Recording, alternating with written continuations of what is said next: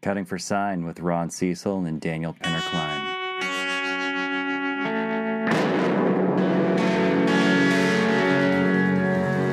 The bad white men call him the devil. The Yavapai call him Eyes Like the Sky. Welcome to Cutting for Sign, episode 25! Congratulations, Daniel. We made it a quarter of the way our year-long goal of 100 episodes. Yeah, and it's a quarter of the way through the year. Whoa, how about that? So we're doing all right. And we took a break. Okay, well, we both are in paradise separately, like separate paradises. True. I'm in a little village called Santa Teresa, Costa Rica. It's gorgeous. There's like many gorgeous people walking around on the beach, surfing, yoga, all that bullshit. It's wonderful. And we are in this beautiful spot that like has a wonderful view, like an insane view of the sunset every evening. So we just did that. Where are you? Holualoa, Big Island. It's up Mauka side about 3 or 4 miles. It's in the Goldilocks zone of elevation. To where you get really good growing weather and a good amount of precipitation and a very unique, very lush part of the island. Before we get nerd out on geography, I'm going to crack open this kombucha Cultura with CBD. It says Island Roots. It has a weed symbol on it, so who knows what's going to happen when I drink this. So all right. I'm going to do Ola Hard Seltzer Hawaiian Orange Vanilla. Yeah. All right. Done. Yeah. Congrats. I'm technically double fisting because I had one open, but I wanted to open one with you. Yeah, that's good. Man, this is a pretty damn good kombucha. This is nice. It has the added benefit of having all the ingredients in Spanish, so it's perfect. So how close are you to the lava flow of the Big Island? That's right. I am. That's in Puna, like south side, and I am like, I don't know, if the Big Island was a big diamond, I would be on the left corner, and the lava flows would generally be on the south corner or the lower corner. Is that because lava flows downhill? I didn't think about that, but of course it is. Obviously. You know why it is, though? I learned today. No, why is that? This is like pretty fucking cool.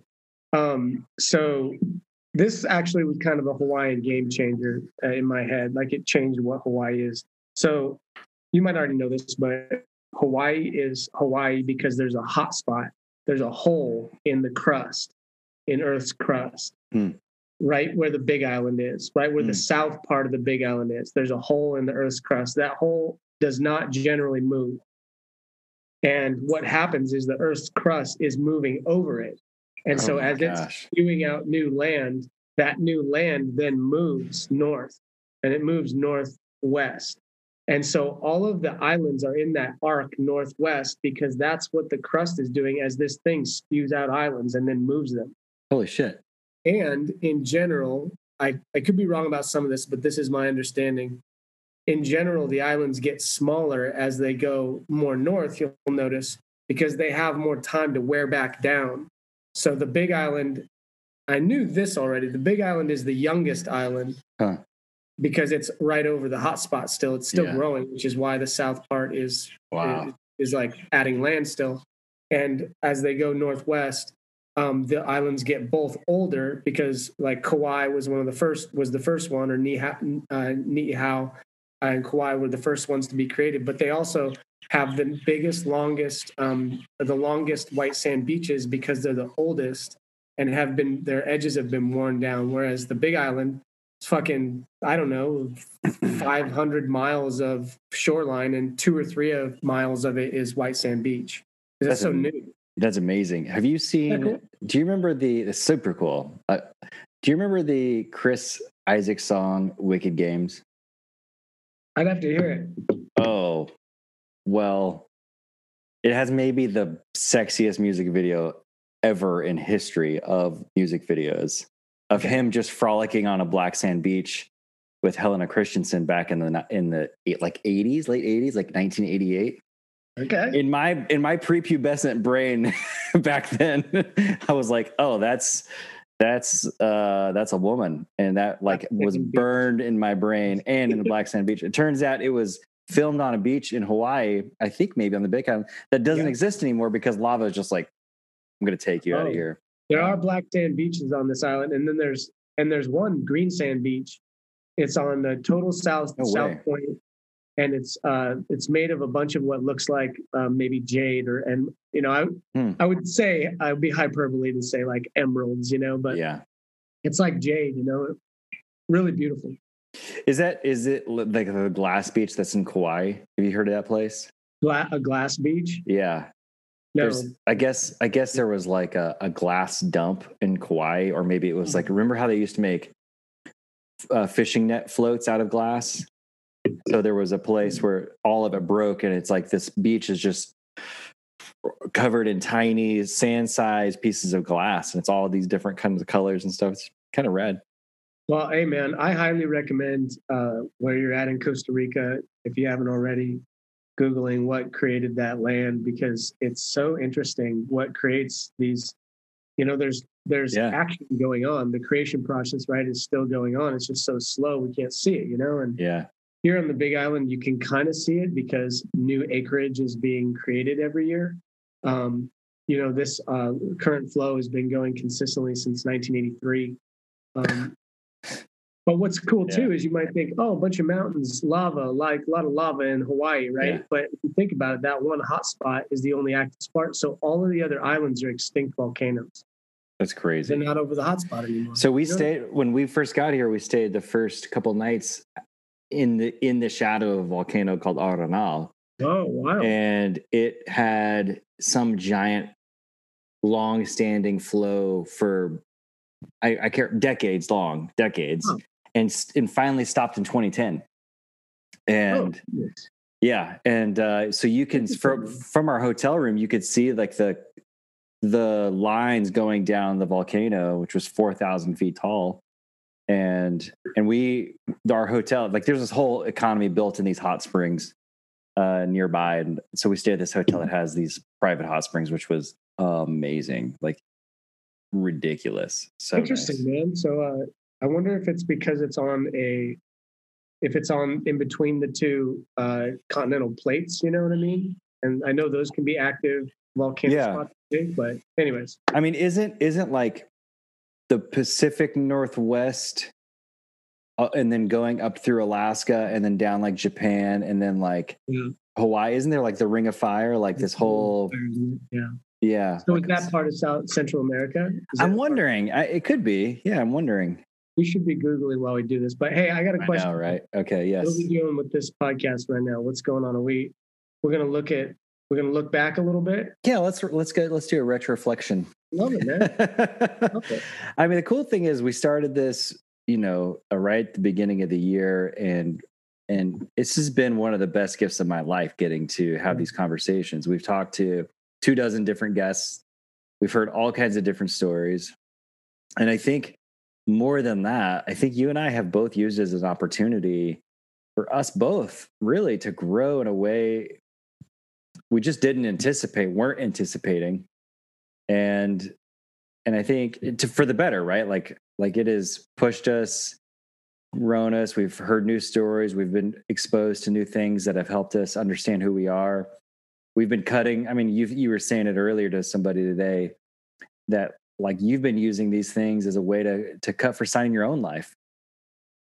100%, man. I mean, I would say the highlight of highlights of that would be Tracy Hunter, Dr. Tracy Hunter, and that email she sent you and me. I like continue to use that every day, and I noticed that I think, and this is a problem I think that we're all experiencing in this world, especially in the world of like self-development, is that there's so much information out there flying at us. So much of it is new information and not vetted yet, or there's not a lot of empirical experience behind it. So we're hit with tons of info, right? And some of that info is probably bullshit. and it's some of it, or a lot of it, is just the same information wrapped a different way, right? And so there's just a shitload flying at us. And I feel like I'm at a place where I'm able to finally recognize when I'm getting a message that is just a version of a message I've received before, and when I'm getting a new message, and when I'm getting a message where it's like, yes, that's the version I want. It helps me discern and parse out some of this stuff, and also helps me be less judgmental, because I know, oh, that's just a different way to say that thing. It's not my language. It's not for me, but I totally get what you're doing. Yeah. And when she sent that message, that was the first time that I'd heard that message said that way. I think I'm trying to say it was like the first time I heard that message. Yeah. And whenever that happens, it's powerful and expanding, Yeah. Yeah. You're referencing episode 17, Dr. Tracy Hunter, clinical psychologist, relationship coach, and schema therapy practitioner. Yes. And if you want to hear the email that she sent to us, I'd go back and listen to that one. Daniel reads it to us. And the gist of it being that, Ron, when you started the concept for this, you were talking about the hero's journey being a major part of it. Yeah. And that's been the lens that I've lived my life through for the last 15 years. And, and it's kind of exhausting if that's your only lens or if that's your main lens. And this I'm getting clearer and clearer on, because the hero's journey is like a very attack, go forward, conquer. I think a word these days that's kind of popular is colonial, that I start to. Sure. Yeah, that makes sense. Yeah. I kind of apply that to the hero's journey, because you're imposing yourself and your will on something, generally something shitty that you're overcoming, right? But still the attack is the same. And I just found myself, without going on too long, I found myself getting exhausted in life, and I couldn't tell why. And then she sends this email that's literally like, here's the hero's journey. And then here, which is generally what she would call it in the language she uses, a masculine way to approach life. Yeah. And then she's like, well, here's a feminine way to approach, life that is analogous to or complementary, complementative of the hero's journey. And it was like having to do with surrender and cocooning and accepting and enduring. And I was like, fuck, I needed to hear that. And and I could tease that out more, but the point is that it allowed me to then disengage from always trying to conquer my day and conquer my moment and conquer my life, and engage with not necessarily resting, but definitely just surrendering to and accepting. Would you say it's also a way that you have stopped searching or stopped fighting and settled into who you are? Totally. And just you're just kind of pressing into who you are. Yeah. Totally. Yeah. Another way I've heard that described is by the author and writer, I guess that's the same, Stephen Pressfield. And he has he has a word for it that or a phrase for it called the artist's journey. And it's like you've done the conquering. It's basically maybe the last, past the last stage of the hero's journey, which is who you are. You don't need to fight anymore. You've gone through the darkness, and there is both a kind of rest and a kind of settling into your identity, and then for me, we'll because I can only use myself as an example. That's been for me settling into writing this last year, all of 2020, 21, where I'm just plodding along. I don't feel an urgency. If I don't feel like I'm going to miss anything. It's just like this steady gift to myself. And actually it's a really restful gift to myself. I don't think that everyone's project, artist journey is like that, because I think sometimes there is a lot of battling and gutting it out and feeling like you're just, torturing yourself, but that's not what it's been like for me at all. It's been really pleasant. Exactly. And I think another way to look at it, and Tracy's email, and the email was a post that was not her words. Yeah. And I think that post was referencing a book, but I think so too. Yeah. Yeah. That's neither here nor there. part of that was the hero's journey ends in inaction, and this feminine journey ends in action. And so it really is a sort of like another way to look at it. Instead of masculine, feminine would be the yin and the yang. And the yang is the hero's journey. And again, like always have to do the caveat or the like, the asterisk. Like, this is just one way to look at life. It's one way, one filter, one lens. I'm not saying this is the truth. This is how you and I have seen some experience some things and found a gem that has been good for us. Yeah. Yeah, exactly. Well, it says that the yin and the yang, this would be the yang. Well, if the yin, i.e. the hero's journey, i.e. the masculine, becomes your entire world and you don't see the other part, you're dealing with only half. You're working with only a half of life, of the way. And it really that awareness that I'd done a lot of work in my life to be able to accept that when I read it, it meant a lot. And now I can be like, oh, I've done a lot of work. I've done the hero's journey. And now the hero's journey can generally sometimes end in rest. Like, the thing is done. Now we're doing, but it's not quite rest. It's more than that. It's like incubated, Totally. But that sounds a little bit like what you're talking about with writing. Like, you did the hero's journey to get there, to get that involved in your life and integrated. To have the confidence, to have the confidence that I could write, to have the confidence that I should, only for myself, that needed to be a necessary thing for me. And that took me a long time. That was like a 20-year battle, man. I mean, that was a long time. And yet there's kind of like that, if we looked at it through this lens that we're talking about now, you're ending in a, like, it's action, but it's also like there's not a lot new. Like, it's set up. You just need to do the thing and endure the thing, rep the thing out. And I think that pertains to that feminine aspect too. Yeah. I was also thinking of, as we were talking about this, is there's an old Richard Rohr book that is named escapes me right now, but one that I've referenced a lot in my own life. Richard Rohr is a Jesuit? No, he's not Jesuit. I've talked about him so often, I'm a little embarrassed. I can't remember. He's a monk and a writer and a guide for the yin and yang. And he used to coach a lot about, or teach on the masculine journey. And really what he understood was it needs to be both. There needs to be a deep integration of both the masculine and the feminine in order for anyone, not just a man, but for anyone to be a whole person.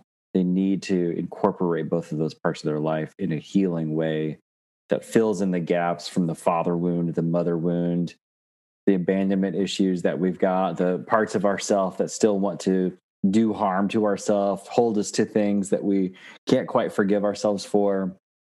And that is, when I was listening to Dr. Tracy Hunter talk about that, or reading that thing, that kind of place of rest. And in a way, this is nothing they said in the post, but this is what I got from it, which was essentially letting myself off the hook from certain things that I thought I had to hold on to. Yeah. And that has been a delight, a real sense of freedom in my life. Like what? Like what? That's a good question. A really good example is the tape that often played in my head that would say things like, I should be more successful at this point in my life. My life should look different than it does. And I understand the irony of saying that on this like international trip that I'm on, that's like very privileged, like I have no lack in my life. I have no lack at all. There's nothing wrong in my life. And yet the voice is trying to tell me that I'm not going to be any better than my father, who was married 8 times and died penniless and always fought financial problems and always fought all kinds of emotional and mental problems in his life. And truth be told, dude, like even that kind of anxiety, if we'll call it like a low-level anxiety attack, like that hit me on this trip a couple times when I'm just like in a moment that I should be enjoying this incredible beauty, and suddenly this like sinking feeling comes back. It's like, but it's not right. It's not real. This isn't you. You didn't do this. This is a fluke. You just happen to be here for this. And that returning to this sense of like, I don't have to play that game anymore. I don't have to dance with that devil and hold myself to some kind of, I don't have to hold my feet to the fire with this kind of thing. Can I kind of, I wouldn't say it's calling you out because that's too much, but can I bring something to light that's a little bit on my mind that we kind of joked about, but that's a little bit, that has to do with part of you? Yeah. Okay, because I joked about it because you always bring up your dad, and then the first thing you say, like a tape recorder, man, is he's been married 8 times and I don't want to do that. And then I always joke, dude, you've only been married twice. You got 6 more to go before you're officially a failure. You know? Yeah.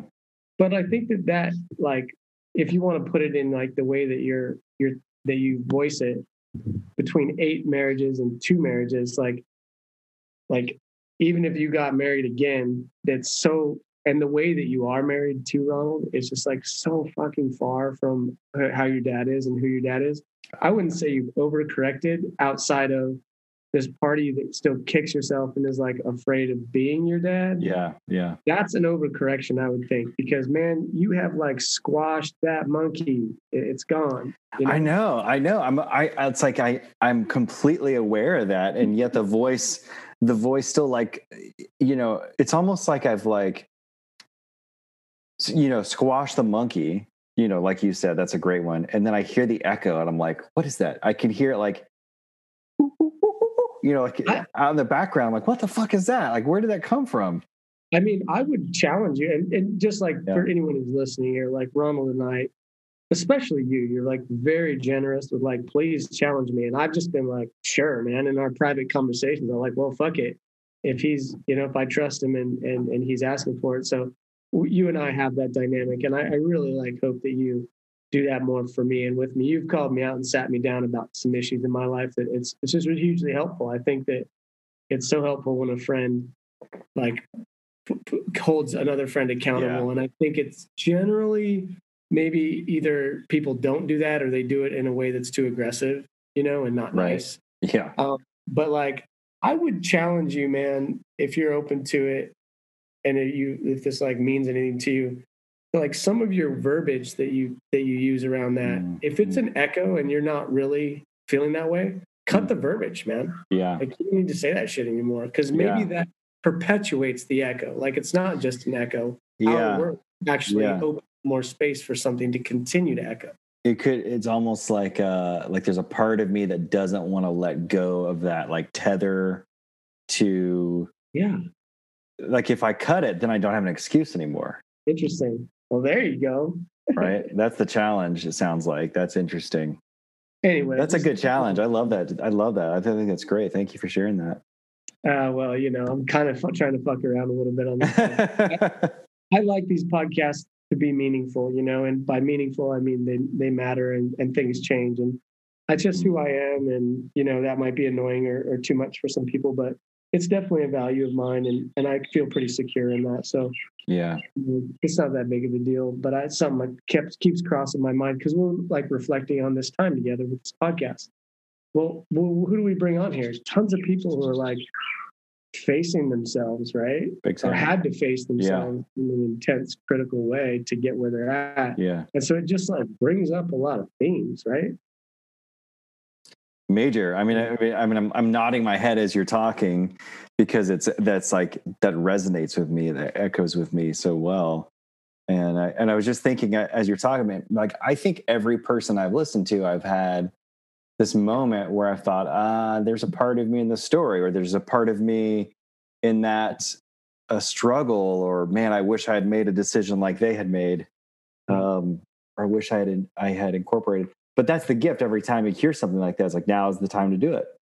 Now that I know, I don't have an excuse anymore. I've got to take the opportunity. I've got to, I was thinking back on Dave, I forget his last name right now. The guy who's let me look back here. Someone we talked to?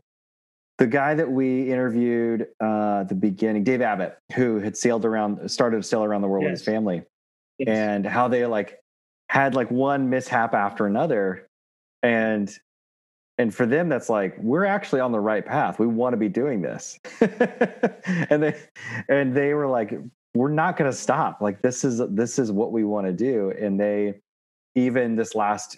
had started again right before COVID happened, and then COVID happened. And then they were forced to stop. It'll be really interesting to see how that goes on. But I think that's the gift, even still with this kind of thing, is like sometimes it feels like shit's going wrong all the time. But that's sometimes our life telling us this is going to take a lot more effort than you are used to putting out. And how bad do you really want this? Yeah, that's a tricky one, man, because sometimes it's life going, don't fucking do this. And sometimes it's like, how much do you want this? Right? 100%. And one of them means stop, and one of them means go harder or more. And only you know the answer. And you can't ask anybody for the answer. I mean, maybe sometimes you can if you've got a friend who knows you well enough that they can be like, no, you need to like relax on that shit.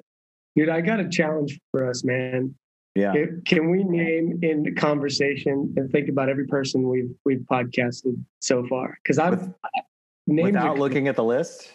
Without looking at the list, that's kind of fucked up. Because then someone might be like, "Dude, you forgot me." Like, someone's gonna have their feelings hurt. Yeah, people, we're all adults. But like, I was thinking about Brian Brister, because like Brian Brister was, I think, our second, and after that, we were talking about meaningful, like me, like everything's meaningful. It's easy to say, but like, okay, what's your action every time you did it? Well, I remember that's when that idea started, because he was talking about yoga and how it meant to, I think he was talking about a hot yoga class, and how, it was, and how like much that was part of his losing 155 pounds. And like one of the best things I've ever done for myself was doing a hot yoga class. This was like 15 years ago, man, and I've never done one since. I know, it's awesome. Yeah, kind of a hard thing to find, but I really need to be in like a hot yoga / a yoga class that's consistent. And I still haven't done it, man. It's like, but that's still on the list. Like I got to do it. And it's partially because of that talk we had with him. Yeah. I did 100 push-ups the other night. And you did? Yeah. In like sets of 10, I mean, over an hour too. But I thought about him the whole time, that he talked about hating it. The challenge was there. And this is kind of the thing, like, do you go harder or do you stop? And, the dude went harder, and I can't remember how many push-ups he said he could do in one go, but I was like, 50. Definitely more than I can do at this point in my life. 50. He was trying to do 50, and I was one of my favorite parts of this entire experience so far is him saying, like, because he couldn't do any, it wasn't like he could do 25 and now he wants to do 50. Like, I can't do a push-up, and I might be exaggerating a little bit there, but I know he couldn't do 10%. Yeah. That's a significant gain. And the human body is an amazing thing. It's an incredible thing that wants to work hard. And it also is very hard to push through that threshold that is telling you to stop. I was thinking about Andy Hung in that same place too, because he had like, not the physical part of those challenges, but he had a lot of like familial stuff, the loss of a mother and his father dying. And suddenly the universe is like showing up like, hey, I've got something for you in all this, despite all this pain. And I've got a community for you to be in. And I've got a mentor for you and a big brother who's there for you.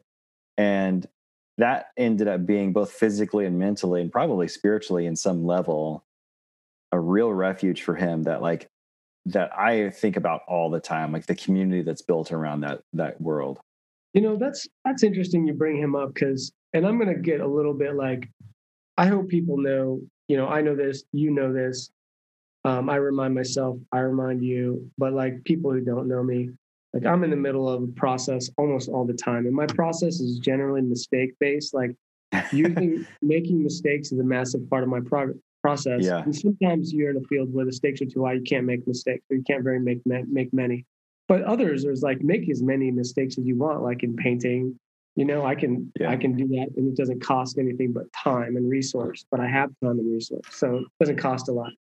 But So I just want to say that preface, like before I say this, because this might seem a little harsh or something, but I'm just working through it. Like Andy seems like I would like to talk to him again sometime and be like, what was the hardest part of your life? Because our conversation with him so far, or when we had it, was like he kind of got the help that he needed at the right time. And he just accepted it and used it instead of being like, whereas our first guy, Andrew Garrett. Yep. Andrew Garrett. He was like, he like got the help and then said, fuck you, help. I'm going to do this. And he did that a bunch of times, Right. And he would, I think he would laugh at that. Like, yeah. And then he finally got it and like is crushing or, is driving. But Andy, I was like, man, you're just a badass. Like, you got the help you needed, and you were like, "Thank you, help," and then you took it, and now you just That's wisdom, right? I mean, I think I don't know why some of us fight so much. Man. Like, gosh, isn't that funny? I was looking at him, and I was just like, "Oh, you're the dude, man. You're the man. You're strong. Inner world, strong. Strong foundation. Yeah, big time. That's a super good one. Who else kind of blew me away? Our conversation with Brenda was really fun as well, who has a book that just came out today. Yeah. So congrats to Brenda with your podcast. God is Great. What's it called? It's called. Her book is called On Her Knees. Memoir of a Prayerful Jezebel. That's it. That's right. So congrats on that. That's really cool. It was awesome. What do you remember about her? Or that talk? I think that what's funny is the vibe was like, it just felt like restful. I don't know why I'm saying that, even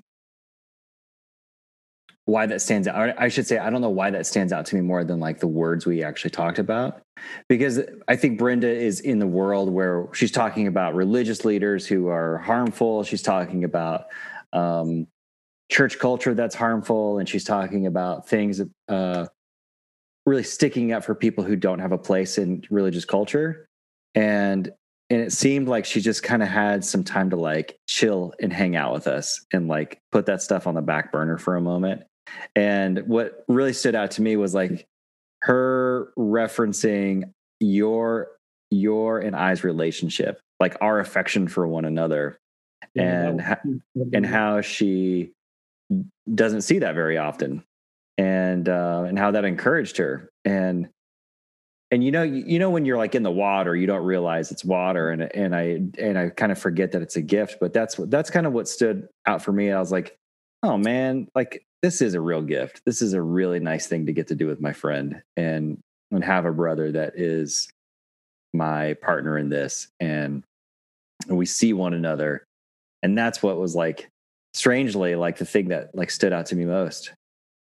Well, couple things on that, man. First of all, I feel the same way. This project we've been working on has allowed a level of intimacy with a friend. As I've told you many times, and I just think it's a truism, is like, if you want to spend a lot of time with someone because you're like, oh, we never see each other, like live with them or right by them or work with them, Yeah. And then it'll just happen. That's right. And that's what this has been for you. And I always wish, like, damn, I wish me and Ron, like, we're next door neighbors or we work together. And so finally getting that opportunity, it's very validating that we've had the experience that we've had, because, it has, what I was hoping would happen happened. Like, I feel very close to you. I feel like I don't have to hide anything from you. I feel very trusting of you with my emotions, and also my, like, things I don't talk about. And I'm a pretty open book, but there's still things that I don't really talk about as much, because I'm careful with maybe, how I'd be judged. It's scary. I feel the same way, and you towards me. And it's just been a really, probably one of the things that I'm most grateful for in my life, not just now. Yeah. Same, dude. Totally. Absolutely.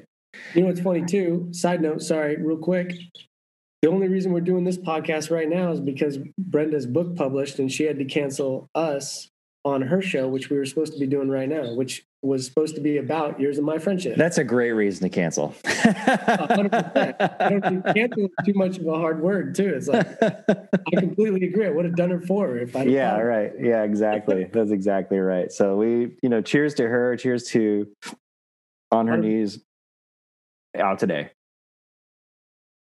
I think you can find it anywhere books are sold, especially the big online retailers.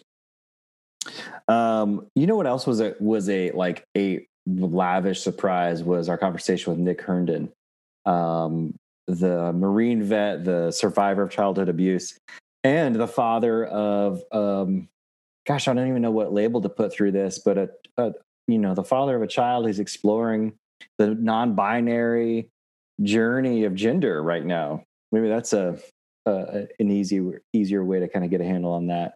And his absolute ownership of, as a father, of encouraging his child and loving his child and supporting his child in that was shit, man. Like, it was moving. I mean, that really made me truly step up to the plate as a dad, and really check myself anytime I felt any kind of judgment for my children and the choices that they're making.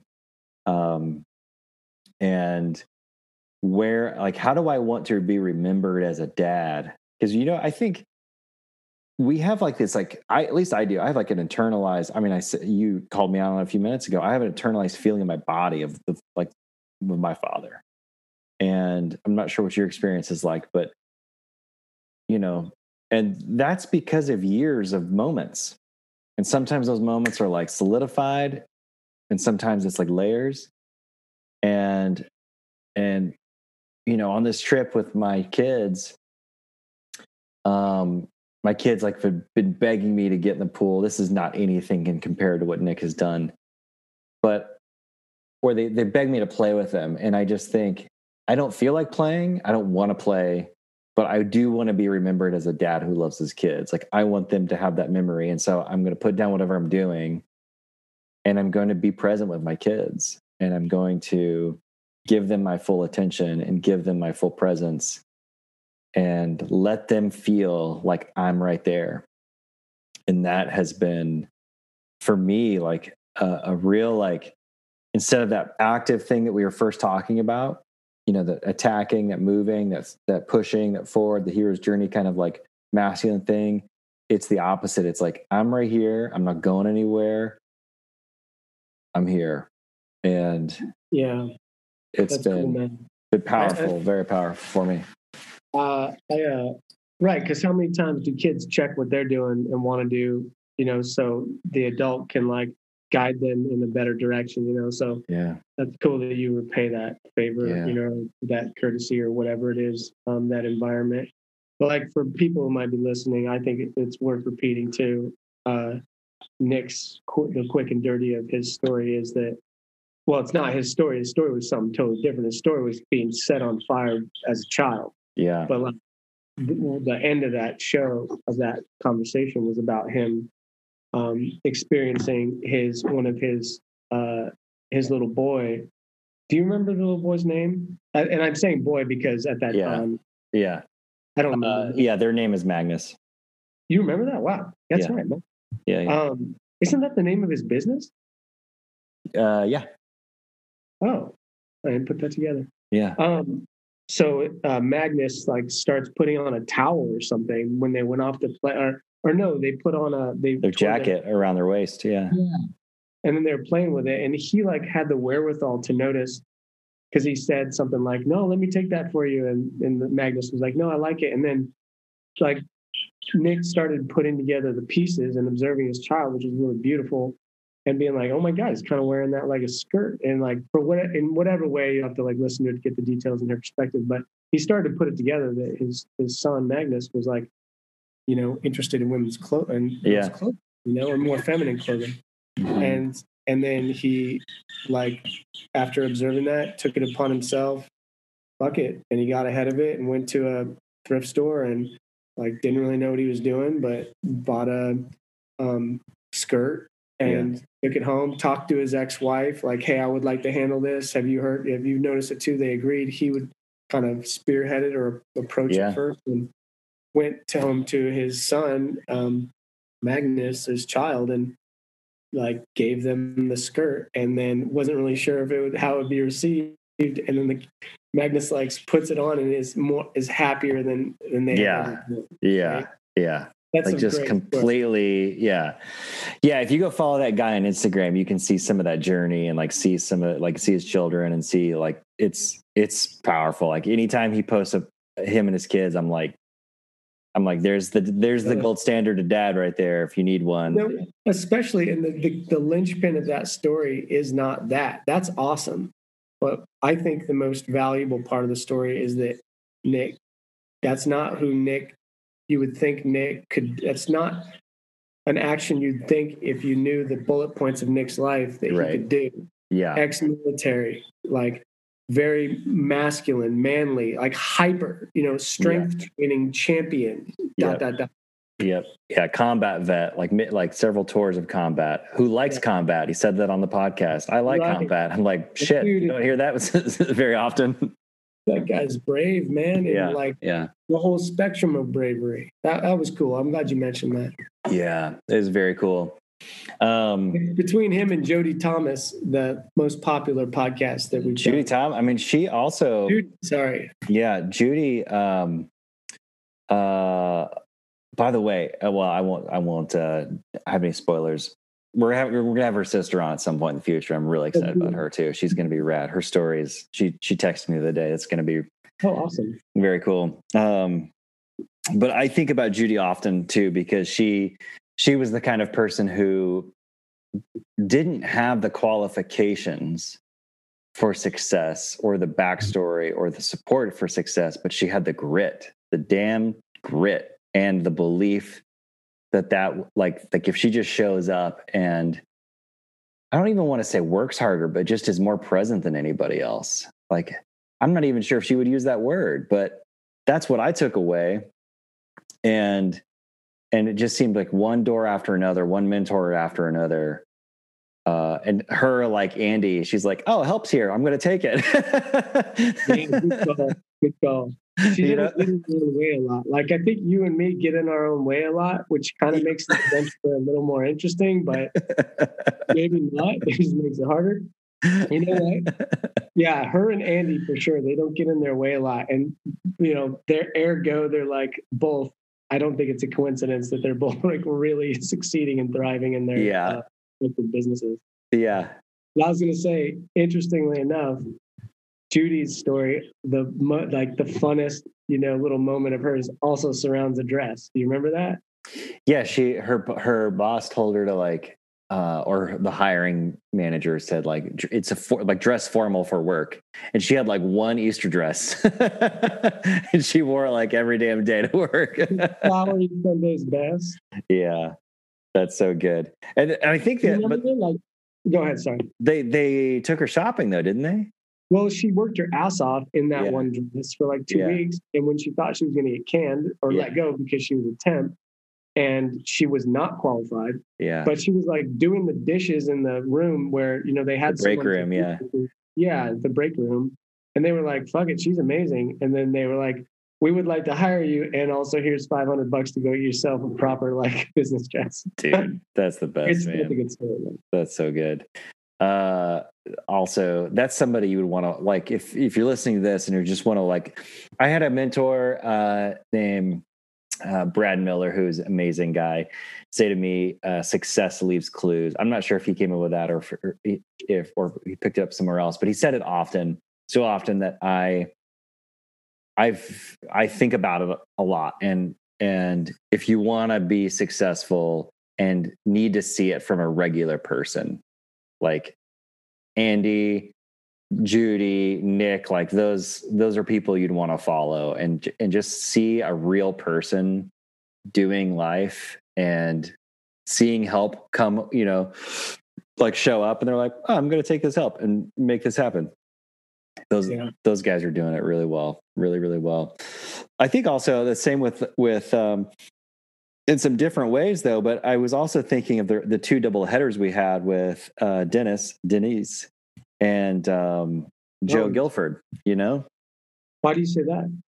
Well, they are both, you know, artists, like real true artists, and both of those guys have had like a very long kind of artist journey in their own ways. And Dennis is like, am I saying his name right? Dennis, yeah. I always want to say Denise too, but that's because his band name is Denise of the Bees, and his name is Dennis, and they're spelled different. I don't really know the story of why he spells them both different, but it is Dennis as far as I know. Dennis Idemir. Yeah. So Dennis has, I mean, he's a young guy, but he's done he's one of those young people who has done a lot of living and has a lot of experiences, and put a lot of wisdom into a short amount of time. And that was really coming across. Like, we didn't even get into his whole adventures of traveling all over the world and learning super esoteric music languages, and I'm not a musician, so I'm going to fuck all this up. But what we got into was his own story of, you know, being born in one place, raised in another, and then being stuck in like Turkey for a long time. Well, I personally think that my like take on Dennis is that I just want to apply his mind to any subject, you know. Like I think that's that you're interesting that way, and it's just like, in what way? What do you mean by that? Well, because I don't really like, he has a lot of wisdom, and he has a lot of care and sensitivity and articulation around those things. And his feelings and his thoughts are aligned on things.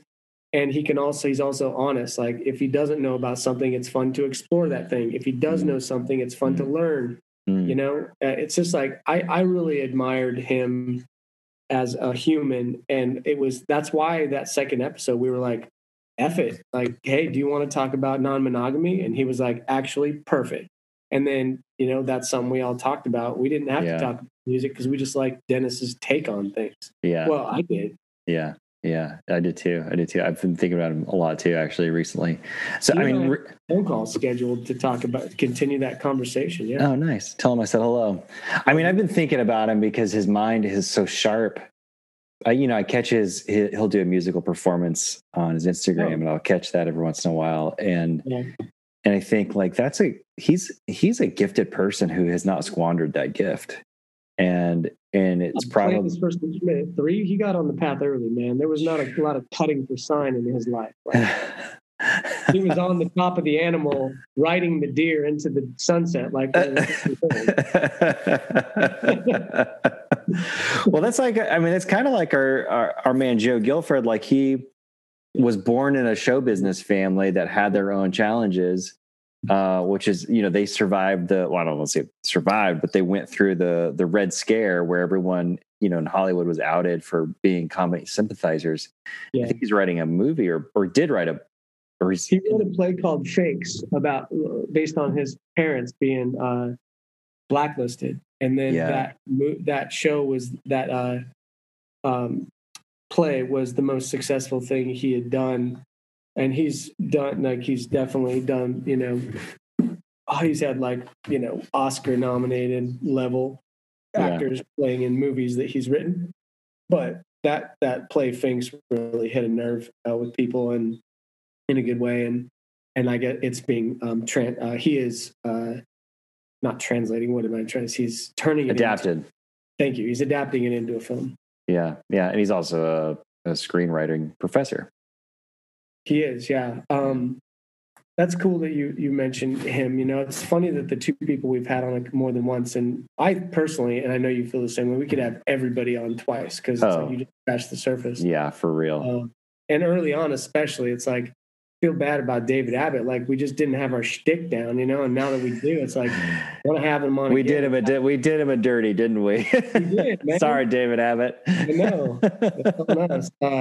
And he was still good, and it was fun. I just feel like I'm so much more interested in some stuff I'd like to deep dive on. But those two people that we had on twice were actually people who they didn't have to cut for sign in what they were doing. They had to cut for sign in the supportive other aspects of their life, like Joe getting his Interesting. finances together, which was a huge part of his story. Yeah. You know, Dennis, I would say maybe finding his place to settle or something, you know? Yeah. But anyways. Well, also, I mean, you mentioned earlier, like in non-monogamy, like when he realized, like, I'm not a not monogamous person, and I do that consciously and with like an actual moral compass in this. And and when he like kind of like quote unquote came out to his mom about that, she's like, yeah, of course, you've always been that way. And it's like it's like he finally recognized there was a role in a story that he wasn't made for, and he didn't have to play the role anymore, and he could step into the true role. And his mom had noticed this whole time, you know. You know what else, like, I think on often is one of the early conversations with Oscar Marino. And that was a surprising one, dude. I mean, the story he told of, I mean, I didn't know any of this stuff before we had him on, and it's a really interesting coincidence of him coming out of, I can't remember how many years he had of sobriety from alcohol in particular. I think it was 7. Was it 7 years? Yeah. And him, I remember it being the same as what you'd experienced. I was like, oh, whoa. And him like going, like feeling I mean, I don't know what episode number that is. That's it's number 7. Interesting. That's really interesting. 7 years. He's episode number 7. Holy shit. That's interesting. You know, he feeling this like word entitled to some celebration in his life. He had gotten a certain kind of success.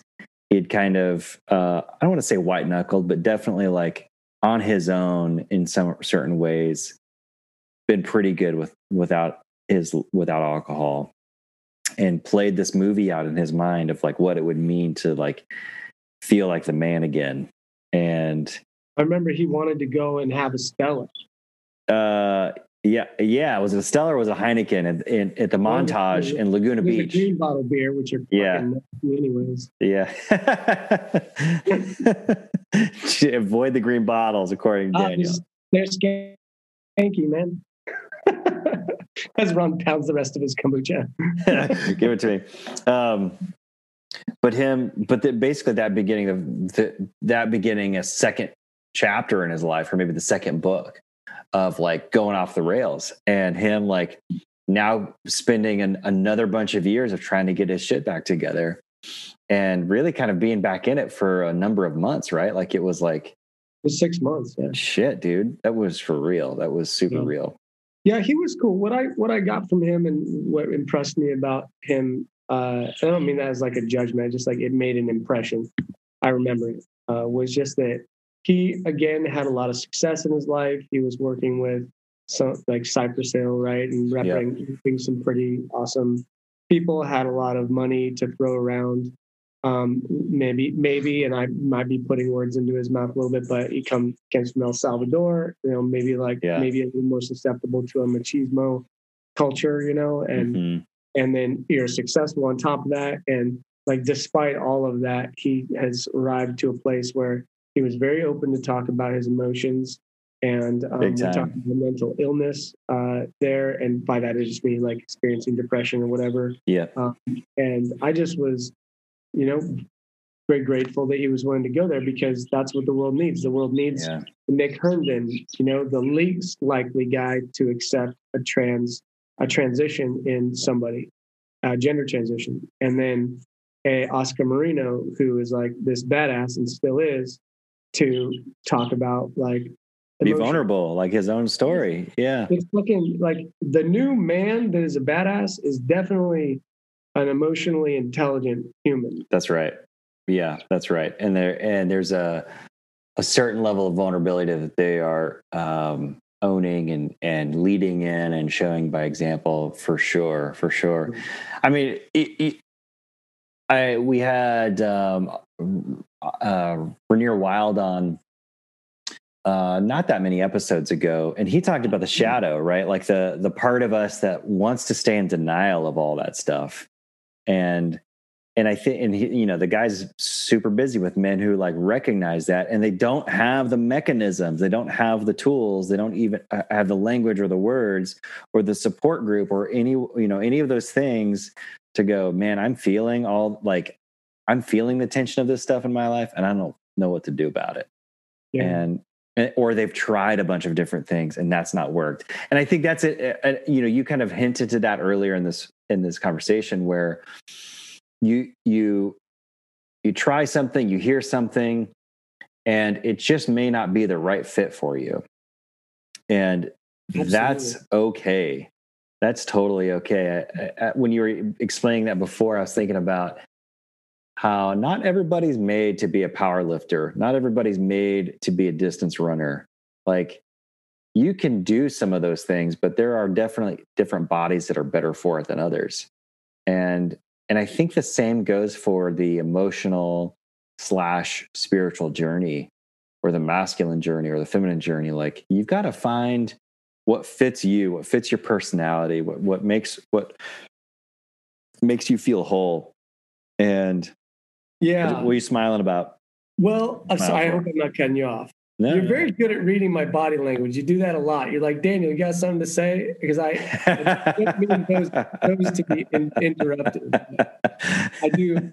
It's very generous when you do that. I appreciate it. Well, it's like, the great thing is like, it's almost like I'm doing a magic trick and I've done the reveal and your whole face like lights up. I'm like, okay, what's he going to say? It's funny, man. It's like I'm a piece of popcorn that's like shaking and you're just like, okay, you want to pop? Go for it, man. Do it.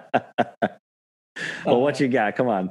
One of my weaknesses, if we recall, this is not what I was going to say, but real quick, one of my weaknesses, and that I've learned about myself on this podcast, is the anxiety that comes when I want to say something really cuts me off from hearing what someone says. And it's become a nice opportunity to now, when I really want to talk, but someone else is still talking.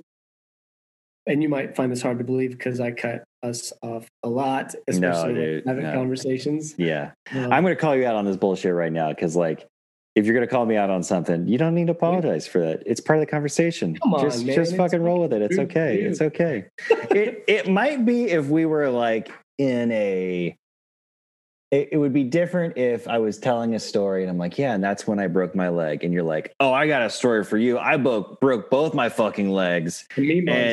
And I'm still walking with crutches. Like, that's not what you're about. No, that's true. But I have found that it is a good exercise to ameliorate my. Can you tell those birds to shush?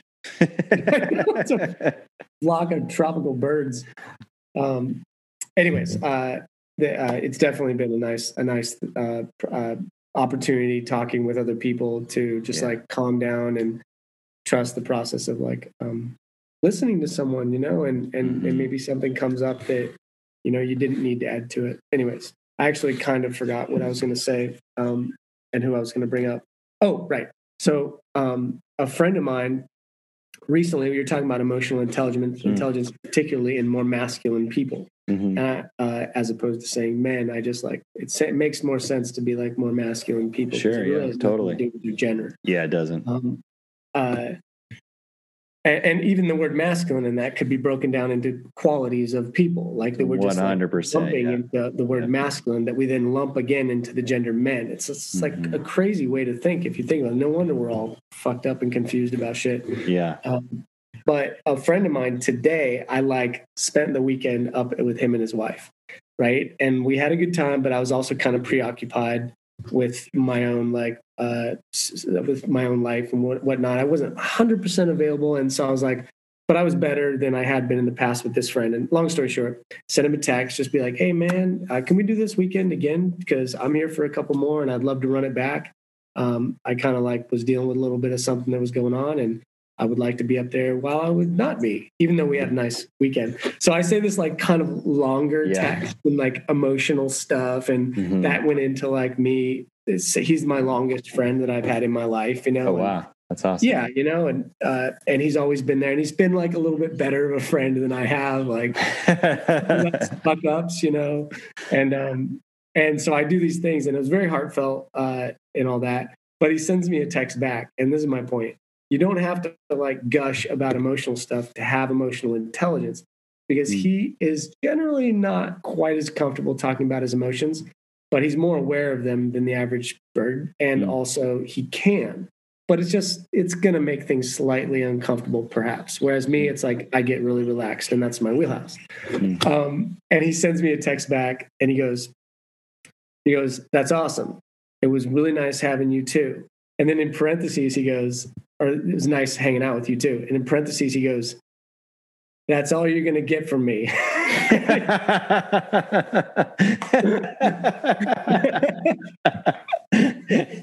He just burst your bubble. No, I didn't want it from him, but I loved that he made a joke out of it. And he was spot on with the joke, like he nailed it.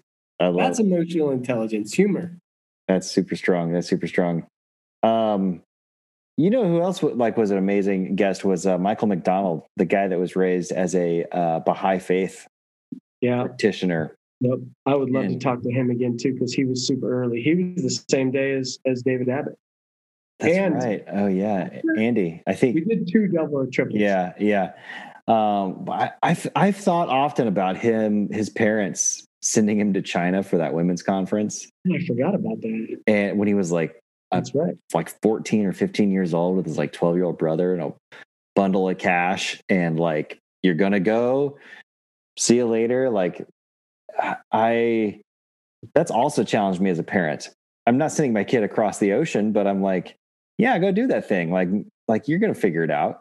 And it's like Matt Brunk. It's like you got these you have the parent lens, it's like, I'm only parenting myself, but I like that they challenge you. What's that like for you to hear these parental things? Like what is your takeaway when you hear a Matt Brunk or Michael McDonald? I mean, Michael's not a parent either, but that's just the lens I have to, I'm responsible for 2 other human beings, for a good portion of their future.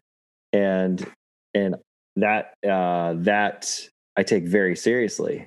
But like, are you conscious about this stuff for yourself as a parent, or what is that like for you? Dude, it's a generous question, man. I'm very clear on that. And what I started dinking around with about 10 years ago was, the inner child, and then it's like, okay, that's la-di-da, inner child, whatever. But then it's like, okay, well, let's take that a little more seriously. So if I have an inner child and I have an inner mother and an inner father, that's kind of like the baseline core family, right? And so I just started parsing out what would be fatherly things to do and motherly things to do and child things to do. And then over time, that leads to when I can tell I'm in a fatherly role to myself and the attributes that those might entail. And when you're being like a good father to yourself, or a bad father or a mother, and when you're in a childish place, and then years go by, and those 3 kind of roles, that very simple, triad like that becomes clear when you're in this role or that role, and when one of those is suffering or thriving. And so because I do not have children, I got very close with my now an ex-wife. She did get pregnant. I thought it was going to be something that I would do for a while, but it's not something I'm actively planning. But I do recognize that I would be a very good father. And if I was a single parent, I would be a good mother, to this person in whatever role amount that they needed, depending on what the person was doing. But my point being, because I don't have children and because of the amount of emotional, physical, financial effort that it takes to raise a child or children, I have no excuse not to raise myself as a child, or if I do have a childish part of myself, which I do and have, I have no excuse not to be very responsible and care for that part of myself. And so when I hear the Matt Brunks, and Jason Brick spoke about being a parent quite a bit. He was like our 3rd episode. And McDonald, you said that you were talking about it, and these other people it's a major part of their life. I instantly translate it into ways that I can treat myself better, so my cup can then overflow, and I can have something to offer the world and the people around me. That's interesting. We should find somebody who knows a lot about parenting the inner child, because that is something I took on. I've been hearing it like you for a long time too, and maybe in 2019 was when I really started to take that seriously. And to your point earlier about my affinity to latch on to certain storylines with my dad, I would go back to core memories, where I needed a strong dad or a strong mom or a protector or a guide. And I would do that for myself. Like I would take myself now and go back to that memory and rewrite that memory, actually. So if I got bullied, I would like step in and stop the bullying and like talk to myself about, man, that kid is a bully because he's got a rough life at home. And it's not like my adult me and my child me like beat the kid up in my, this mental spiritual work. We brought empathy and care to it. And I did that through a bunch of different memories. Really, it was a very, very powerful tool that I still incorporate sometimes when some core wound comes back up, and I just start to rework that so that my brain creates some plasticity around it and my nervous system creates some new pathways around it. Well, it's interesting that you say wound, because like recently I've been introduced to a term that just someone that I'm close to said off the cuff. It was the wound itself. We would be in an argument or a conflict, and they would say, they started saying, I don't want to, it's not good for me to be in my wounded self. And then for me, it was more like, it is good to be in my wounded self, because my wounded self right now does not lead to crisis. Whereas for this person, it generally does. And so it's actually a good place for me to be, not all the time, but to dip into, because I have access to it and I can rewire it and I can take care and I can speak differently from it, or I can allow it to exist and not speak from that place, and so that would be like something that my inner child verbiage has like kind of turned into and is emphasized more these days. And I just think of it more as a wounded self. Now, that's not to say my inner child is only wounded, right? Yeah. Your inner child has all the attributes of a child. But a lot of times too, Ron, just like taking care of like the child self, it's just a way to like a lens to look back at yourself and be like, can I take care of myself and treat myself as well as I would a child or someone old and dying? I think about that often, which means, I got to eat food at a certain time, and I got to like keep myself hydrated, and I got to get decent sleep, and I got to do not too much tech and blah, blah, blah. All the things you would control with a child or offer a child. And when I do those things, I'm just like, every one of those little things I listed plus about 20 more is like 2% better that I'm taking care of. That if those add up into 10, 20, 30% better, and having that 30% potentially more capacity and energy and care that I've been given, I will then make better choices that affect for the long run. I will then be able to manage my emotions better. I'll then be able to treat people better, and then won't be as stressed. And so I'll be able to be available, yada, yada, yada. Yeah. Does that that feels like it makes sense. Yeah, it feels like it does. It made sense. I'm going to give you a green light on that one. That's good. Well, a lot of people say, does that make sense? That probably makes no sense. It's like, no, that feel like that makes sense. Yeah. That's what it does. What was coming to my mind was Richard Hubbard's conversation with us, our writing partner, and he was about midway through when he spoke to us. I think it's episode 15, and he was. I mean, you and I have the gift of hearing a story that's not published yet.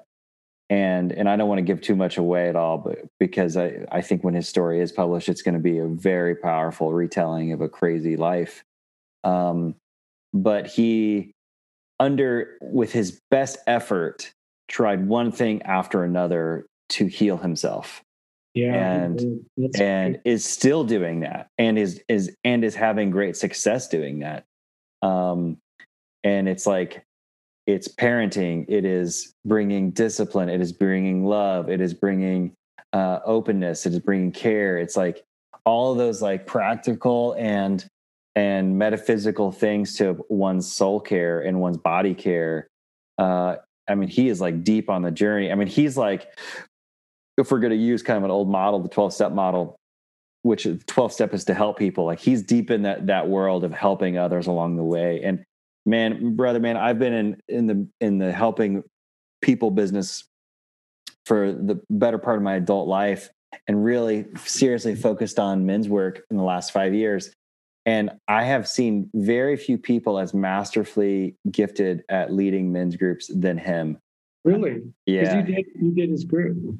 Yeah, I've dipped my toe in there. It's something I want to like stay connected to when I'm going to do it tomorrow. I want to do it too. Dude, he is great at it. Like he's really he is a guy who I don't know if I've ever used this term with you, but I use it often with my clients, and that is holding space, like the ability to just be with someone else who is processing their shit.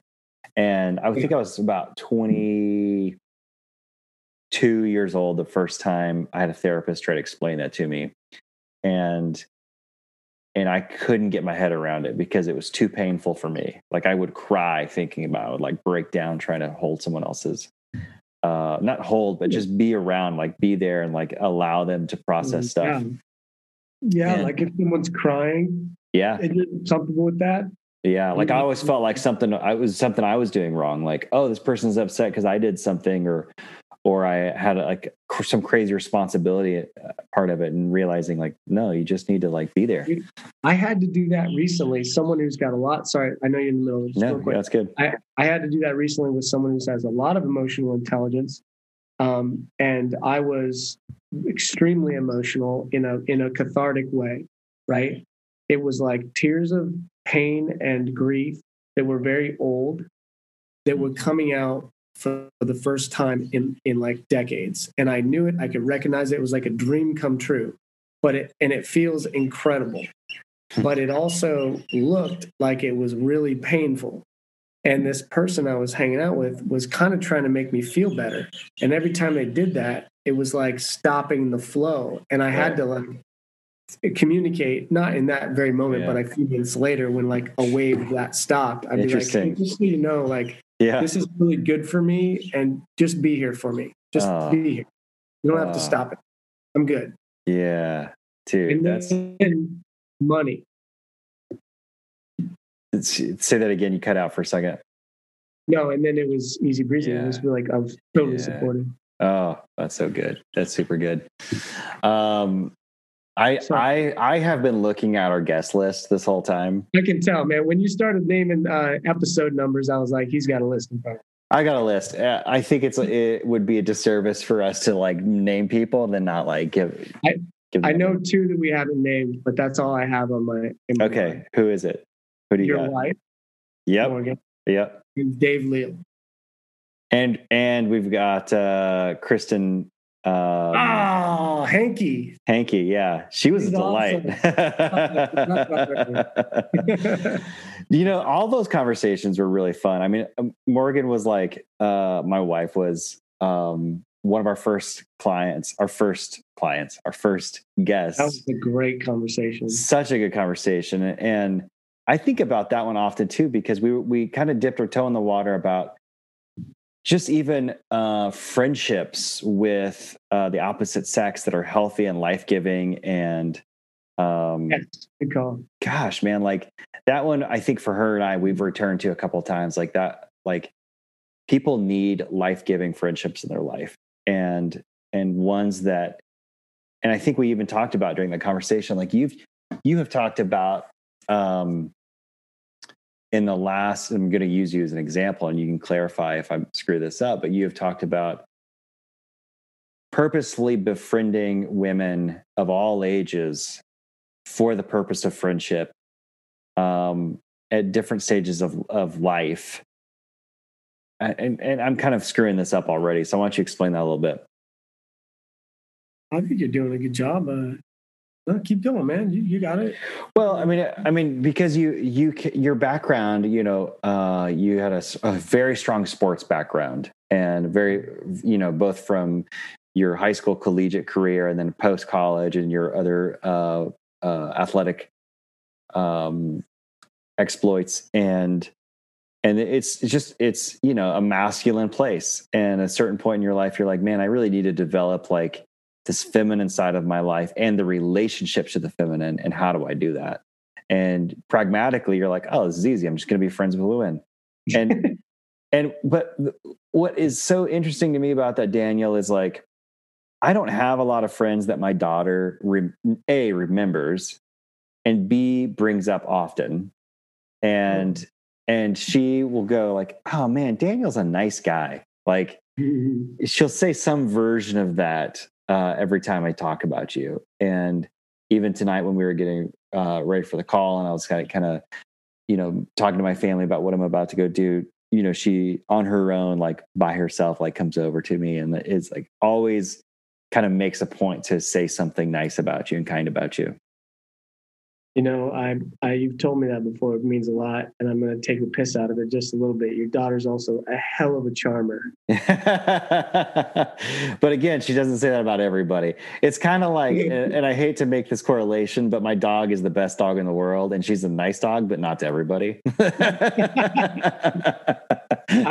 would say that the relationship I haven't spent a lot of time around Emma, your daughter, but like, I do get along with kids very well, and I do get along with you know, little girls very well too. And I think one of the reasons is because I feel really close to, like, this is kind of weird to say, but like my inner child might be a girl. You know what I mean? Like it's a very feminine part of myself, and very like I don't know. I'd have to tease that one out more in my head before I like, you know, speak it for posterity.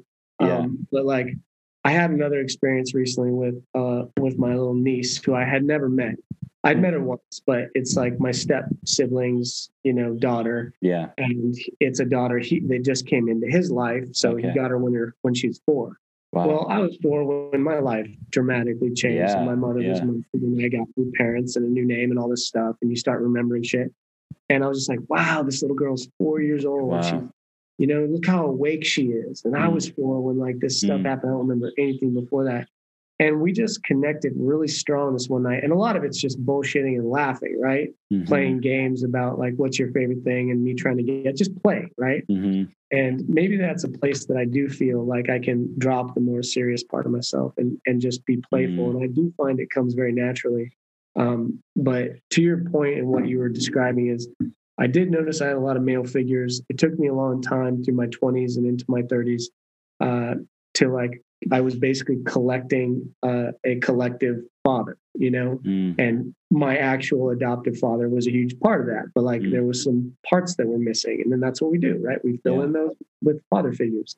I did that a ton, and I had male friends. And there did come a time where I was like, I don't have female friends. I have issues that come up in romantic relationships.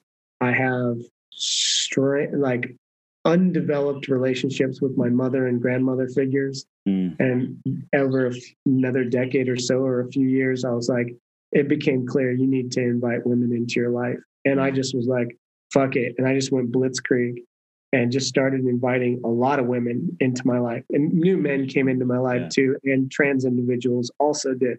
But it was just opening the floodgates to the genders in my life that were not represented. And older, younger, child, romantic, not romantic, platonic, familial, I just like went for it. And it was a little bit like of a gut feeling and a little bit supported by my mental, but not as clear as it is now. And I'll tell you, that fucking worked. You know, all of my female relationships were going into my romantic relationships, and that caused a lot of tension in them. And now they are delegated, separated. They're what do you call it when things are like more spread out? You know, they're like it's on the tip of my tongue, but you know what I mean. Yeah. And it worked, man. And now I feel like I'm more complete, and it's improved my life dramatically because I learned from them all, and then I can take those qualities on myself. And I discover that oh, I'm like this, that in whatever female relationship I'm in. Oh, I need to provide that for myself more, and I bring it into the home. Yeah, that's so good. I mean, that I was thinking about was the kind of energy we had with Kristen Hankey, like that. It was playful. It was fun. We were laughing. We were joking. Like, I think often about her her retelling of her own come up story of came out of the church and really it was like a strong male figure in her life that kind of was her healing journey. And sometimes we need like unorthodox figures in our life who provide the thing that we've been lacking. And she as she talks about that partner she had in her life, like she's like, that was a turning point for me. Mm-hmm. And for that's right. Say that again. Oh, it's a good memory. That story, I remember being touched too. Yeah. She's been so suppressed, right? And then she was with sexual, and then she was with a person who was older than her, not sexually repressed. She like fucking, bloomed. Totally bloomed. But it didn't work out, right? So then she was not let, but she like then moved on. She moved on, and it sounded like she did so without any kind of resentment. Like she just was like, "Hey, that ran its course. It served its purpose. It was good in my life. Like I have a conscious separation from this, and it's not like, oh, that was a bad thing, or she didn't have a lot of the stories a lot of us carry around our exes, where we're like." So I'm just on that note. Do you feel like, because I know that was part of our conversation with Morgan, have you been developing like relationships with women more, or what's that look like to you? Good question. That's a really good question. I have kind of, but part of that is a little bit limited to COVID, right? Like just not as social, but I for sure have like been texting friends that I've had a long time. Exactly. You can chat on Insta. There's tons of way to connect. Yeah. And I've connected with old friends. Nice. And a lot of them have like, just as a little pat on your back, like they've said how much they like the podcast. And so you ladies who have listened to this, thank you so much. I really appreciate it. And hugely, yeah. What were we about to say? I was just curious, have you found it a little awkward or challenging? Like, do you feel like you're doing something wrong, like stuff like that? That's a really good question. I don't think so. No, it's life-giving, man. It like feels great. It's like, it feels really fun. Like I've got one friend in particular, like we've been trading, like playlists and music together. And like, that was something we connected with when we were young. And I was like, oh man, I love this part of me, that like this part of me that still loves to discover certain kinds of music. And I know that this person has very similar tastes, and it's like a way to reconnect to a part of my life that I have been like kind of pushing to the side for a long time, or maybe just not recognizing. And that's been a real gift to have that kind of just banter and fun with this person. It's been great. And others, it's been a way to be cheerleaders for one another and kind to one another. And been really nice, really, really nice. That's awesome. And, I'm a proponent of those relationships also being allowed to be flirty at times. Yeah. And, when you have people who are in non-monogamous relationships, it's like that spectrum of like at one end, no contact with other people. It's totally a betrayal if you talk, to a person who's of the gender that you are attracted to, or one of the genders. Other side of that spectrum, if we're going to put it into a spectrum, fucking, it's all fine. You can have a full-on love. You can love. Nothing is off the table. Like, it's just finding your place, right? Yeah, exactly. You got to find your place, and that's an interesting. I think you're. Sorry, I just saw something that made me laugh as I'm talking this conversation. I see this like freaked out dog. That's a disturbed looking dog. I think that's what people can feel like, freaked out when they start talking about something like this. And I definitely have been freaked out with this kind of stuff in the past, because the culture I came from was like, you get married and you like cut everybody off. I saw a post on Reddit about this the other day that's like, a lot of really healthy relationships do get cut off when someone enters into marriage or a monogamous relationship or something like that, that is unnecessary, and that's a shame. And yet, in the same token, there's probably a lot of folks who like were hanging around, hoping for something more to happen, and it never did for one reason or the other. But that's not my experience, because I've just never participate in that, so I can't really speak to it too much more. But I commend you for going there, because it seems like, especially with Morgan, your wife, who's so supportive of that and developing that in her own life, as I understand it, that is probably best for you, you know? Whereas like I think it's important to say there are people in the world where it's totally authentic and aligned with who they really are, and they're just cut everybody off. Like, go for it. Yeah. But I would not say that or any other expression of relating to the section of the genders you're attracted to within a relationship is the way, you know?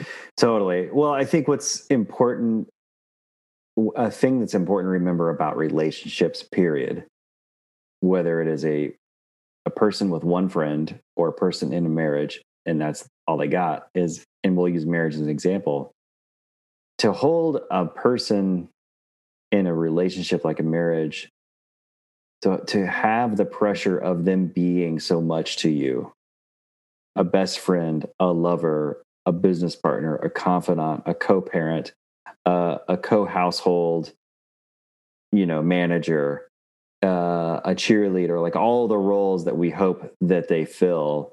That's a lot of shit for a person to try to do. Exactly. And anyone under that pressure is not going to succeed. It is bound to buckle at some point. I mean, depending on what your needs are, though. Like, that's my point, though, is I don't think anyone under that pressure would not succeed, because maybe you're with a person who doesn't have those other aspects of their life, like developed or very needy, right? And I don't know, maybe I'm wrong in that, but I feel like there probably have been relationships out there that have been totally happy or like totally successful and authentic, where the woman was, if it's a man and a woman, the woman was everything to the man and the man was everything to the woman. In general, they were a lot to each other, didn't really outsource that to other people or needed to be another, and they were happy. Like, I imagine that exists. It's not my way, that's for damn sure. If it exists, I've yet to see it. But maybe like in the caveman days. Who I keep thinking of in this discussion is Dave Leal, because he talked about he is a person who just got married to someone he adores, right? Yeah. And I didn't get like a lot of feeling that they, have a lot of need to like outsource, the things that make them happy. Maybe that's just because they're at a stage in their life. Maybe that's because I don't know them very well. But I was surprised. I say that to set this up. I was surprised that he said that he was so close with his exes, Yeah. And that was a great example of that. Yeah. I thought that was beautiful. Yeah. Speaking of, I traded an email, a nice cordial email with my ex-wife last night. And it was wonderful. It was just like, I had to fill her in on some things that she and I still have some ties to together. And I sent her a note because I remembered I needed to tell her something about it. And she sent a little note back, and it was like, man, all that, it's just such a relief that there's just no beef anymore. There's no tension. There's no like pain or hurt or sorrow around it. And it's so good. Like, I was like delighted to see the email, and I really like feel deep in my deepest part of my heart, like hope and love for her and her family and her experience, and like just a lot of affection, a tremendous amount of affection for her and her family. Yeah, that'd be a big deal for you, man. I know you've spoken quite a bit about how challenging that experience was, and I'm happy for you, man. Yeah, thank you. I'm gonna give us both a A- for being able to cover more. Oh wait, do you remember? And we're missing one? Yeah. I do, and it's the longest podcast that we did. Also, was it? I've checked the times. And, okay. And Tom O'Leary was the longest one that we did. Oh, then we definitely get a B+ then, because it's not even. There's one more. Wait! I thought you were looking at the list. How can you miss it? You didn't even know it was Tom. Wow, who is it? Yeah. Well, Well, Tom was the longest, and why did we spend so much time with Tom? That felt like it went by so fast. Because he's so fun to talk to. He is a fun He is a fun guy. That's a funny character. Like, you're like, I know a guy who was a soap opera actor who now owns a bar. Like, he is a soap opera actor. He's still like, and what's funny is he's like what's the total opposite of a soap opera actor, like in your head, in the actor, pantheon? It would be like a core classical stage actor, right? Yeah. Which Tom is. That's like his main thing. That's hilarious. But who else? Hold on, man. Just give me 1 minute. Who we missed? Fine. Did you remember it, or did you have to look? No, I saw it. Are you looking at the whole list and checking everybody off because you missed Tom? Yeah. I wasn't checking everybody off, but I was just like glancing over them and letting a memory pop back into my head. I don't want to miss anyone. Did you peruse the entire list? Yeah. Okay. So you ready for me to tell you? Well, let me first talk about Tom O'Leary for a second, because he's got O'Leary's Pub in Portland on what's the name of that street? Alberta, thank you. So I had a friend who's got a house off Alberta call me up the other day and say, "Hey, I'm about to sell the house. You want first dibs on it?" And I was like, "Hell yeah!" And I was so bummed because the house was like a lot further from O'Leary's than I would hoped. I was hoping it was going to be like right there, because I had this like fantasy in my mind of being like the one non-drinker guy who like hung out at the bar all the time. Nice. Making cocktails, man. And but it was like way off of the Alberta than I had expected, like from Tom's. And then we didn't it just didn't work out. Like, we weren't that crazy about the house, and some other things were going on. I'm going to tell Tom that one of the factors in you potentially buying a house was the proximity to his pub, and you wanting to be a sober guy at the bar. Yeah, that's what I want. is the last person that we had that we're not remembering? I'm sensing that they might have been someone I brought to the table. Yeah, it was. Yeah. It's lingering in there, man. Okay, I'm going to give you a hint. You know him from your artist community. You met him. What is that place called?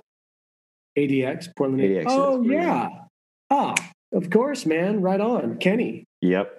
That's it. That's him. Kenny Hamlet. That's right. Yeah. Cool, man. I've reached out to him a couple times just to say how much I appreciated the thing, and I thought we would communicate more. But I think that dude is busy, man, because he's like very short and just like he seems like he's all business. Or he just doesn't like me. I hope you don't not like me, sir. Maybe we offended him. We're sorry, Kenny.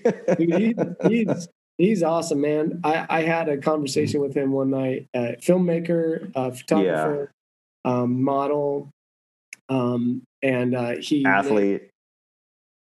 Oh, he's a climber. He's a badass climber. That's right. He's just a badass athlete. I mean, he's a big time snowboarder and adventurer, and he's just in it, dude. It's awesome. Yeah, I appreciate it. He was back in the days where we were really like cutting for sign. What got you here? And I remember him like we were talking a lot about his path. Yeah. Along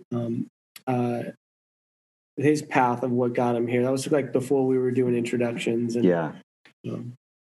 probably one of those like we would redo it like revisit it in a different way. We should just redo the first 10 before we started doing introductions. For real.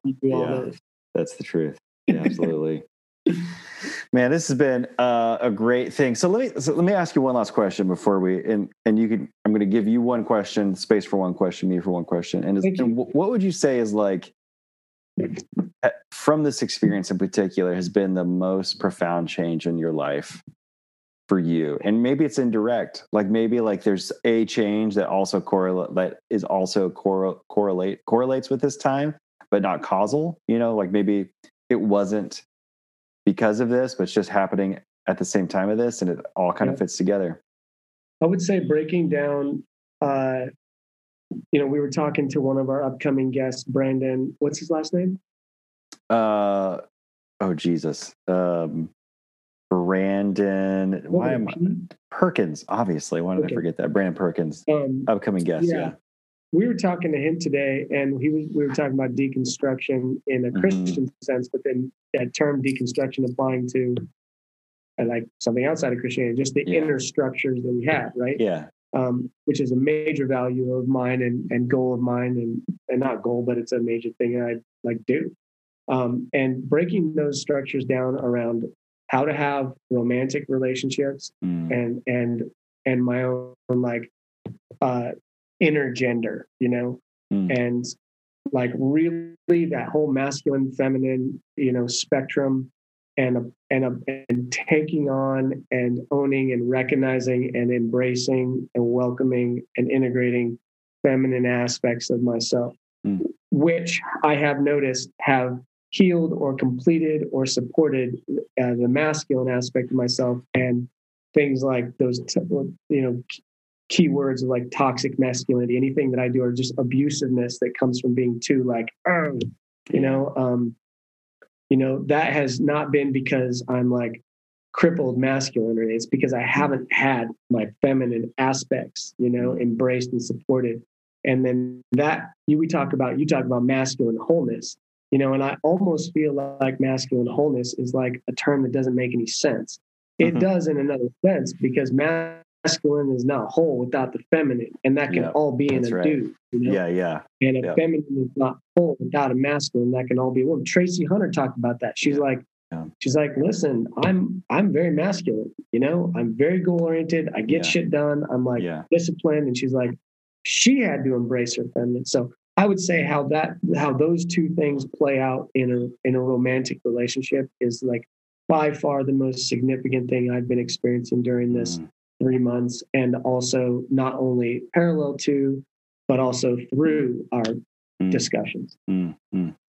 That's good, man. That's really good. You've seen that, right? We talked about it. Oh yeah. I was gonna say, like, to see you. It seems like this since we've started this. Maybe it's because I get to speak to you more frequently than we have over our decade of friendship. Whereas before, I don't get to see you very often, and man, but also you just are thriving, man. I mean, it's obvious you're thriving, and the last 4 months watching that, man, it's in one sense, it's like, oh my God, it's only been 4 months. I know, man. It feels like a fucking lot longer. Yeah. In another sense, like whereas the progress you and I have been seeking for integration, wholeness, healing, any one of those terms has felt kind of glacial. Like now it's like, it's just really like stacking on top of each other. I've seen the same thing in you during the same time period. It's one of the most special, singular experiences I've ever, because I not only am I experiencing myself, which selfishly is just like a dream come true. It's like, oh my God, I'm growing up, yay, finally. Yeah. And to do it alongside someone is like just unexpected and totally welcome. And the metaphor that I use all the time is that bamboo plant that you have to water for 5 years, and you're just watering it, the ground, and it doesn't grow. There's nothing visible, and you just keep watering it. And there's this old parable that says that people who would watch this person watering the ground would think they were crazy, And then all of a sudden, and in real life, this is what happens with this particular species of bamboo. It'll grow 80 feet in like, I don't know, less than a couple months. And it all happens like right away.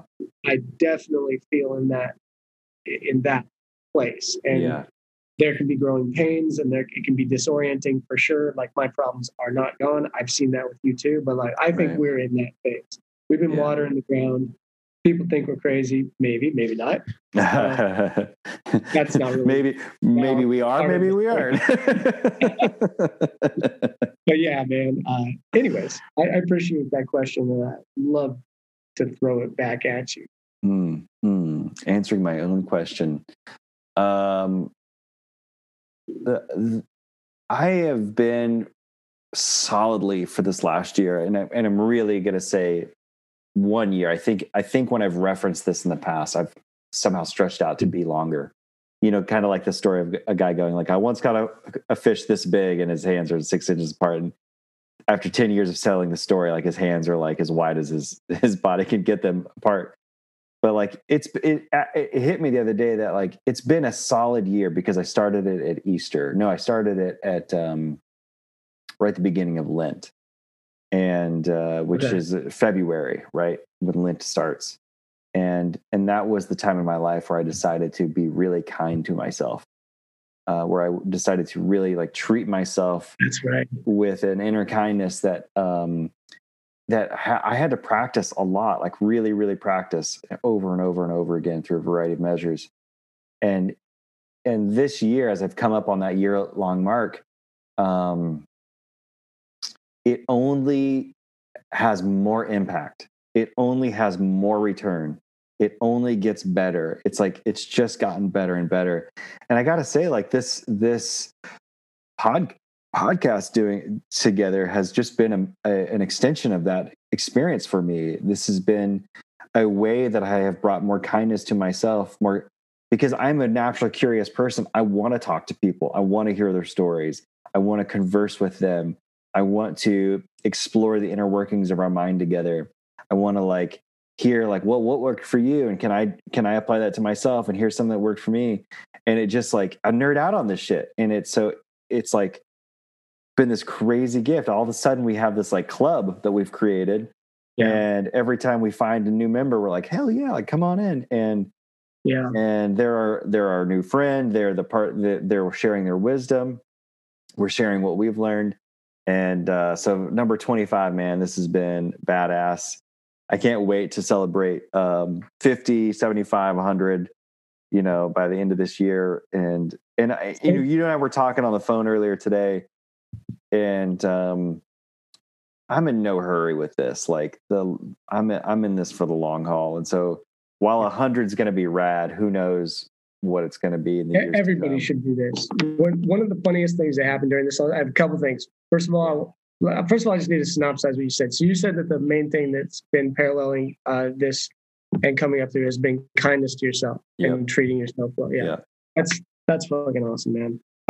I remember when you I feel like you kind of hit that right before we started. And I remember, you've talked about that for a long time, but it's like it finally integrated. The bamboo started to grow. Yeah. It took me a long time to fucking practice it, like to actually like I knew it, and like then like the cruelty, the inner cruelty would come out, and I'm like, whoa, like wait a second, pal, like we get to be nice to each other right now. Nice. It can be so sneaky, and there's so many ways to do that, and so many ways we neglect it too, right? Totally. I wanted to say that I definitely, one of the funniest things that happened in this was when we were starting this up through Anchor FM.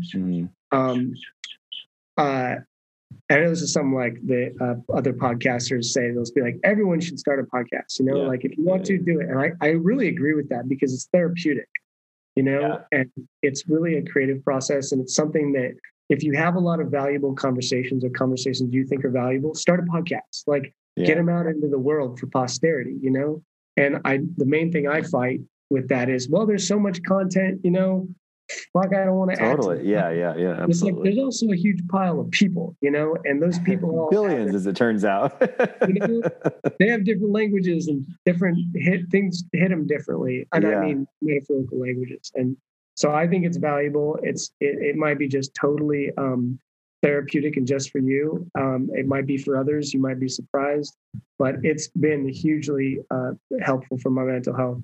So what happened was really early on, you were telling me how I had a friend who had heard that I was going to be co-hosting a podcast. I remember that. And his daughter Jason, his daughter Sorrel, Oh yeah. was like, she asked her dad to ask me to ask you how to start a podcast and where to go. Yeah. And like, you got right back to me, and she was like starting a podcast within a half hour, man. And it was about some little thing, like not Pokemon, but some little thing they were into. And I was like, you guys are badass. Dude, that's awesome. I wish we could name that podcast and give him a shout out. And I'll have to get that eventually. Ask Dad for permission and see if we can do that.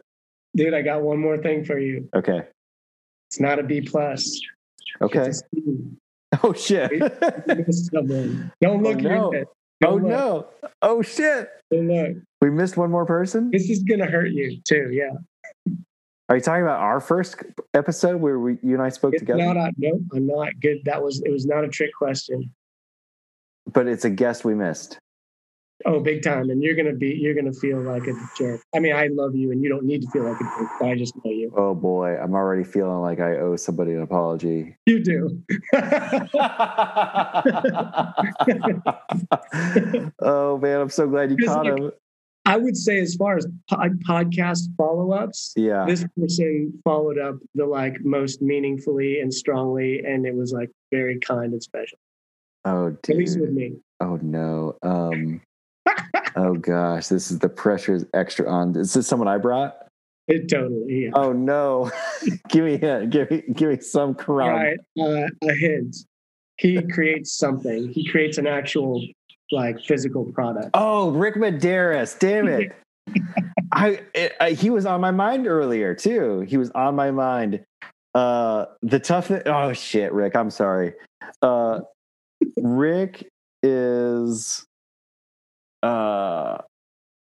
He's a cool dude, man. We've been hanging out since the podcast, and he's a cool dad, and he's like. What do you remember about his? Well, dude, his story of, I mean, his like come up story of like tearing the artist wanted help wanted poster for the guy restoring that church in whatever that. Right. He was offered a job by that. Like he took a chance from being. What town was that in? California, Central California somewhere. Yeah, and then he got a job. He was offered a job like doing a mural with the guy, but he realized, this is what I like about that choice, if I'm getting it right. Yeah, is he's offered like what would be a very interesting creative job, but instead of taking it, he realized, whoa, I need to take art seriously, and he just like went to art school. Yeah, or design school or something, right? Yeah, he went to art school, and his parents were like, okay, we got you, because he dropped out of school. Yeah, Cal Poly, and what school is that? What town is that in? San Luis Obispo. That's it. And then he went on and worked for Adidas and Nike and started his own knife company. I'm gonna wear his damn hat all the damn time. Like, people ask me about it all the time. Every time they see that hat, someone's asking me about that knife company, and he's got his new knife coming out soon, which I'm stoked about. He sent me like I didn't ask him to, and just as a thanks, he sent me in an envelope a bunch of stickers from his business. Yeah. And I was like, oh, that's nice. And the little letter that said thanks was like very kind. He said like a very kind compliment. And I noticed the envelope was really beat up. It looked like shit. You know, it looked like it'd come from like halfway around the world. And then I told you about it, and you'd known about it. And he sent me one of his knives or one of his tools that he used, and it had fallen out or gotten. Oh, that sucks, man. Bummer, man. I know. Well, I mean, I think you and I owe each and every one of these guests like a handwritten note of thanks, because they gave us a lot, and they continue to give a lot by having their recording out there to the world. And if you've not listened to some of those guests we've talked about and they're resonating with you, like, go listen to them. Rick, I love you. Thanks for letting me forget you the last one. You get the spotlight at the end. Yeah. Well, I think, did we hit everybody? I'm going to look now. Right now. Okay, Matt, we did. I was starting to want to hit people we've had intro conversations with. I was like, man, we got this person coming up and they were already meaningful to me. I know. And I'm already looking forward to who's coming up already. And we've got a bunch of awesome guests on down the pike. It's so cool. Yeah. And I think you and I are kind of hitting our stride. And I know at different points, we're going to have these like aha moments of like how to make it even better. Yeah. But this is a call to action to people who are listening. Like, if there's a guest that you would love us to interview, or you are that person that you'd like to have a conversation with, 100%. Hit us up. Because that's the thing, man. People are listening. That's what surprised me, because I kind of go into the thing of like, oh, this is just for us, and it's so fulfilling. And then you get contact and you look at the view numbers and you're just like, wow, man, we're doing something that people value, and people I really respect, and people I don't know, people you don't know. And you know, starting to ask you to be, to hire you as someone who's helping them, guide them and coach them in their life. And I was like, this is special. I feel so grateful for it, Ron. It's changing my life. It's really great. And also everybody who's listening, like, thank you for listening, and thank you for subscribing, and thank you for passing this on and sharing episodes and all the things that you've done and reaching out. And it's amazing that some of you we've known and some of you we've never met, and that you're a stranger and you've found us and you've stayed with us. So thank you so much that you're doing that with us. This is amazing. What a gift. All right, man. Okay, man. Grace and peace, everybody. Awesome. Till next time. Love you, my dude.